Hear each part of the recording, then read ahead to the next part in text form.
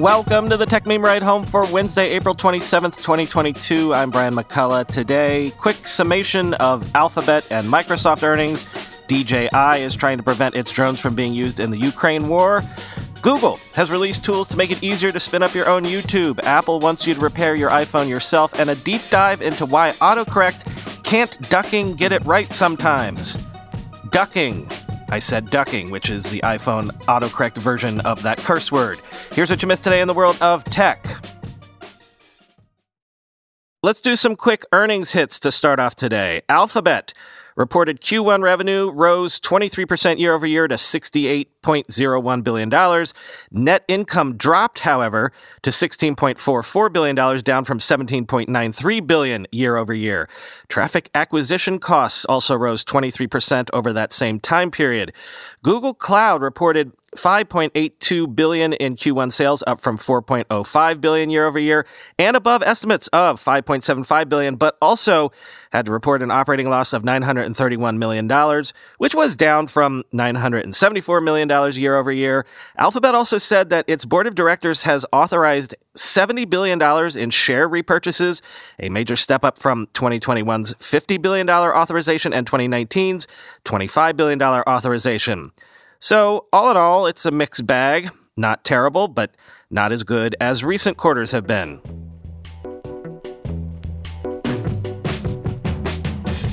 And Microsoft reported Q3 revenue of $49.4 billion, up 18% year over year. Net income of $16.7 billion, up 8% year over year. Office revenue up 12%. LinkedIn revenue up 34%. Windows OEM revenue up 11%. Key for Microsoft, of course, Microsoft's cloud revenue grew 32% year over year to $23.4 billion in Q3, including $19.1 billion from Intelligent Cloud, up 26% year over year, and from Azure and other cloud services, which were up 46% year over year. And Microsoft CEO Satya Nadella said more than 10 million people have already streamed games over Xbox Cloud Gaming, but did not offer a definition for what counts as a streamed game. So, again, for Microsoft, pretty steady. Microsoft's stock was up more than 5% this morning, and Alphabet's was down around 2%, so that should give you an idea of what the street thinks, though I would note that tech stocks are bouncing back broadly this morning, so Microsoft could just be riding that wave, though it's notable that Alphabet is not. This isn't a stock market show, of course, but I will note that the NASDAQ hit a 52-week low led by tech stocks yesterday, including Tesla being down 12.2% yesterday, Coinbase down 5.9%, Netflix down 5.5%, Apple down 3.7%, and Meta down 3.2%. I'll say again, this isn't a stock market show, but as we cover the startup scene, I'm just making note of the fact that the tech stock market remains depressed, which affects what startups are raising and how they can raise. It ain't pretty right now. I feel like it's going to take some tech company to come public with a really healthy IPO to turn this whole market around. Question is, who's going to do it?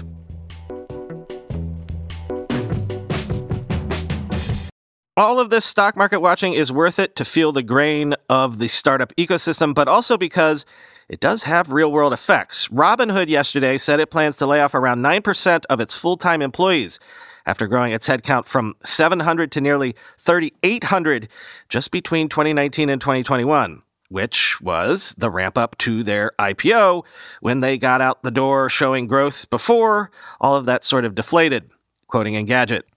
Robinhood's revenue grew from $278 million in 2019 to over $1.8 billion in 2021, and it hired so many new employees to, quote, meet customer and market demands that its headcount grew from 700 to nearly 3,800.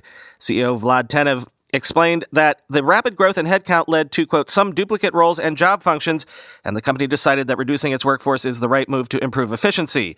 We will retain and continue to hire exceptional talent in key roles and provide additional learning and career growth opportunities to our employees, he said. The CEO's announcement comes just as the company's stock hit its lowest closing price, $10 a share, since it went public.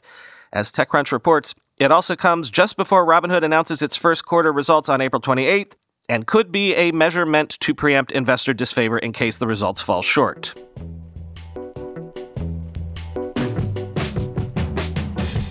Chinese drone maker DJI says it will temporarily suspend business in Russia and Ukraine to ensure its products are not being used in combat. Quoting Bloomberg, Drone maker DJI Technology has halted all business activities in Ukraine and Russia, becoming the highest-profile Chinese company to withdraw from the war-torn region. The world's largest producer of unmanned aerial vehicles is temporarily suspending business to comply with regulations in various jurisdictions, it said in a brief statement without elaborating. Its pullout follows U.S. sanctions on Russia for invading Ukraine, which Washington has threatened to enforce broadly. DJI's move sets it apart from other major Chinese corporations. The Biden administration has urged companies from Semiconductor Manufacturing International to Lenovo to join sanctions against Russia, but most have refrained from publicly commenting on the matter. Drones in particular have been pivotal in the war, used extensively by both combatants to identify targets and coordinate attacks. Ukrainian officials have, however, accused the Chinese company of sabotaging the country's defense efforts, which DJI has denied, according to the Wall Street Journal, end quote.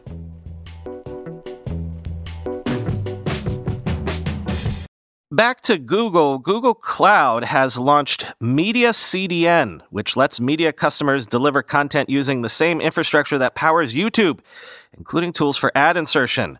Quoting TechCrunch, Media CDN, which joins Google's CDN portfolio for web and API acceleration, is by no stretch of the imagination the first of its kind. There's plenty of CDNs optimized to serve media, but Google touts ostensibly unique benefits like delivery protocols tailored to individual users and network conditions and industry-leading offload rates. With multiple tiers of caching, we minimize calls to origin even for infrequently accessed content. Google VP Shailesh Shukla wrote in a blog post yesterday, this alleviates performance or capacity stress in the content origin and saves costs, end quote. Media CDN also features tools for ad insertion, allowing customers to dynamically inject video content with ads. Moreover, the service is built with AI and ML to power interactive experiences, Google says, like real-time stats during sporting events and purchase links embedded in virtual billboards. Media CDN offers comprehensive APIs and automation tools, detailed pre-aggregated metrics, and playback tracing make it easy to diagnose performance across the entire infrastructure. Shukla continued. Real-time visibility is provided via Google's Cloud Operations Suite, end quote. Google is a small fish in a big pond when it comes to the market for CDN services. In 2019, IDC estimated that Akamai controlled 42% of the content delivery market, after Akamai China Net Center held 13% of the market that year, while Verizon had about 5%, end quote.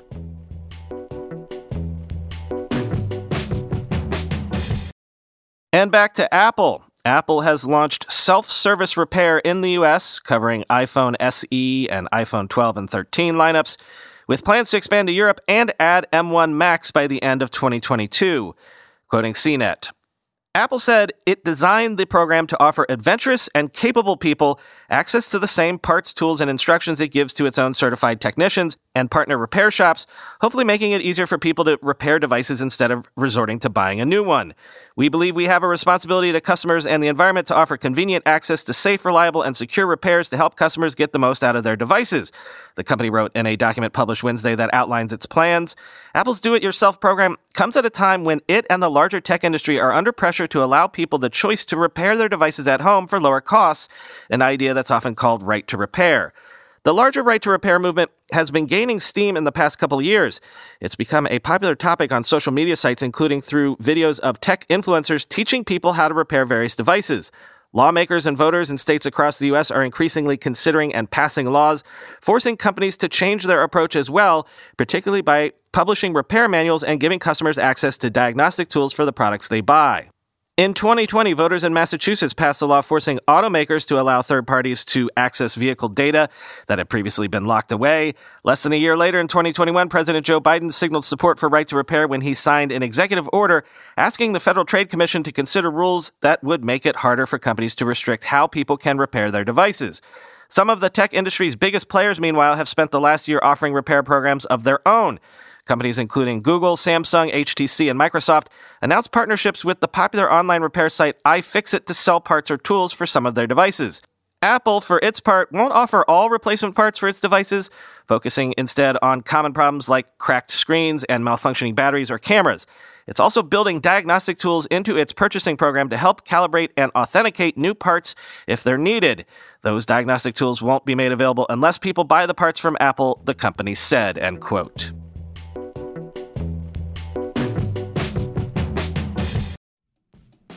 Whenever I need to do financial research for this show, for instance during tech earnings season when I have to analyze how various companies' stocks have been performing, I only ever turn to our sponsor today, Yahoo Finance. For more than 25 years, Yahoo Finance has been the brand behind every great investor. Whether you're a seasoned investor or are looking for that extra guidance, Yahoo Finance gives you all the tools and data you need in one place. They are the #1 finance destination producing a holistic look at the financial news cycle, including breaking news, original editorial perspectives, analyst ratings, independent research, customizable charts, and so much more. Securely link your brokerage accounts for a unified view of your wealth, including 401k and other investments. A comprehensive perspective is what sets apart great investors, and it's how Yahoo Finance ensures you have the insights to look at your wealth in its entirety. With a community of over 90 million users each month, their real strength is helping you on your way to financial success. For comprehensive financial news and analysis, visit the brand behind every great investor, yahoofinance.com, the #1 financial destination, yahoofinance.com. That's yahoofinance.com. When you go through airport security, there's one line where the TSA agent checks your ID and another line where a machine scans your bag. The same thing happens in enterprise security, but instead of passengers and luggage, it's end users and their devices. These days, most companies are pretty good at the first part of the equation where they check user identity, but user devices can roll right through authentication without getting inspected at all. In fact, 47% of companies allow unmanaged, untrusted devices to access their data. That means an employee can log in from a laptop that has its firewall turned off and hasn't been updated in 6 months, or worse, that laptop might belong to a bad actor using employee credentials. Kolide finally solves the device trust problem. Kolide ensures that no device can log into your Okta-protected apps unless it passes your security checks. Plus, you can use Kolide on devices without MDM, like your Linux fleet, contractor devices, and every BYOD phone and laptop in your company. Visit kolide.com/ride to watch a demo and see how it all works. That's KOLIDE.com/ride, kolide.com/ride. Remember when the Apple Studio display came out and people noticed that the camera on it was basically crappy? Apple said at the time it would release a software update to fix all that, and some users have gotten that software update already, applied it, and, well, the camera still sucks. Images still seem washed out. Seems the software update didn't really fix much. And in fact, according to 9to5Mac, that's because this is a problem that can't be fixed with firmware updates. Quoting Philippe Esposito, the update doesn't seem to miraculously improve the quality of the Studio Display's webcam, and there's a reason for that. It's all about the ultra-wide lens. Apple proudly says that the Studio Display has a 12-megapixel camera, which should be enough for sharp images. After all, the iPhone and other Apple devices also have 12-megapixel front-facing cameras. But why is the Studio Display webcam so different in terms of image quality? While most Apple devices have a regular wide front camera, Studio Display has an ultra-wide lens. This is because it has Center Stage, a feature that uses machine learning to always center the image on a person during a video call or video recording. Since this camera has no optical zoom, Center Stage digitally crops the image to center the people in the frame. So while an iPhone is capable of taking a real 12-megapixel selfie, Center Stage cameras capture images at 12 megapixels using the ultra-wide lens and then digitally crop them to look like a regular photo or video. This process results in less sharp images. For instance, my third-generation iPad Air has a 7-megapixel front-facing camera. When I compare it to my iPad Mini 6, which has Center Stage, the old iPad's images look sharper. And that's why the webcam on the iMac or MacBook Pro will always look better than the one on the Studio Display because they're not ultra-wide. When you're taking a picture or shooting video with a regular webcam, you're taking advantage of every single pixel of it. Unfortunately, no matter what Apple does in terms of software updates, there's nothing that will dramatically improve the Studio Display webcam. The only two possible solutions to solve this problem are to use a higher resolution sensor so that the cropped image is at least 12 megapixels, or a larger sensor to capture more light, which would help reduce noise in the image. However, as you may have guessed, both solutions require a hardware upgrade, which means that owners of the first-generation Studio Display will have to deal with the webcam the way it is, end quote.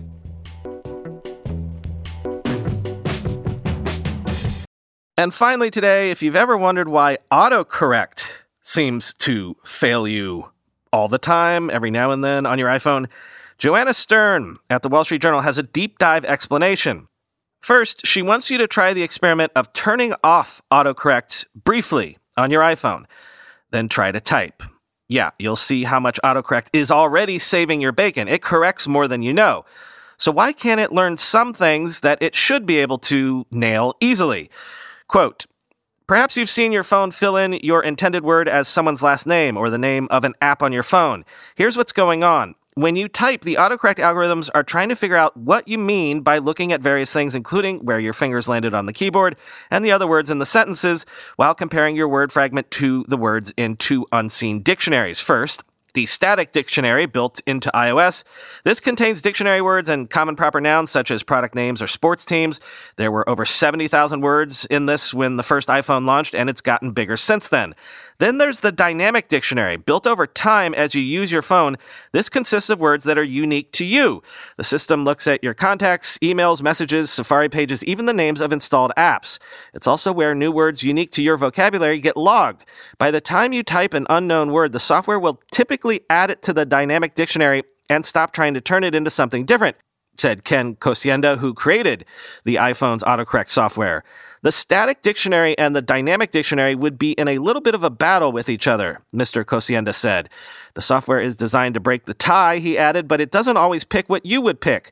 What you can do? The surefire way to make sure your phone knows your personal vocabulary is to go to your iPhone, into Settings, then into General, then Keyboard, then Text Replacement.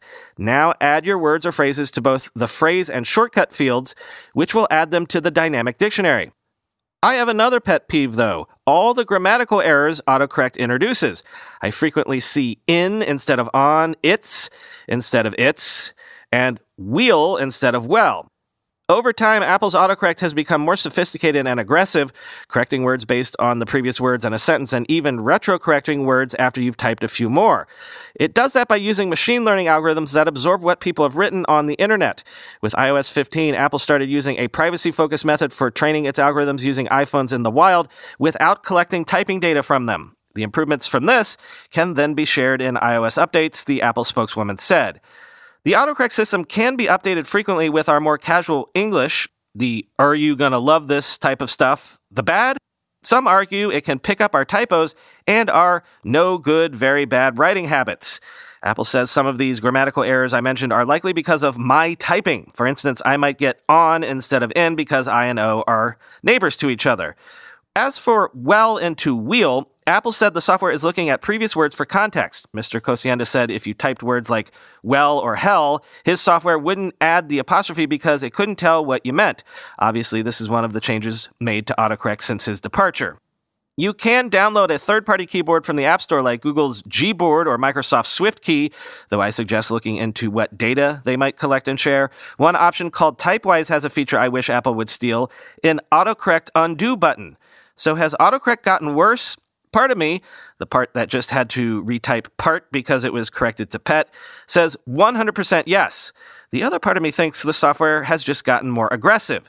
As the machines learned more and helped us type better and faster, we became lazier typers. We're blissfully oblivious to autocorrect's many fixes, but we do notice the errors. Are some errors dumb? Do they seem avoidable, especially if the system just did nothing instead? Sure, which is why I think we need more control over the machines. I'd like to see an autocorrect aggressiveness dial where I could adjust the level of correction. At the very least, I'd like to disable some of those auto apostrophes, end quote.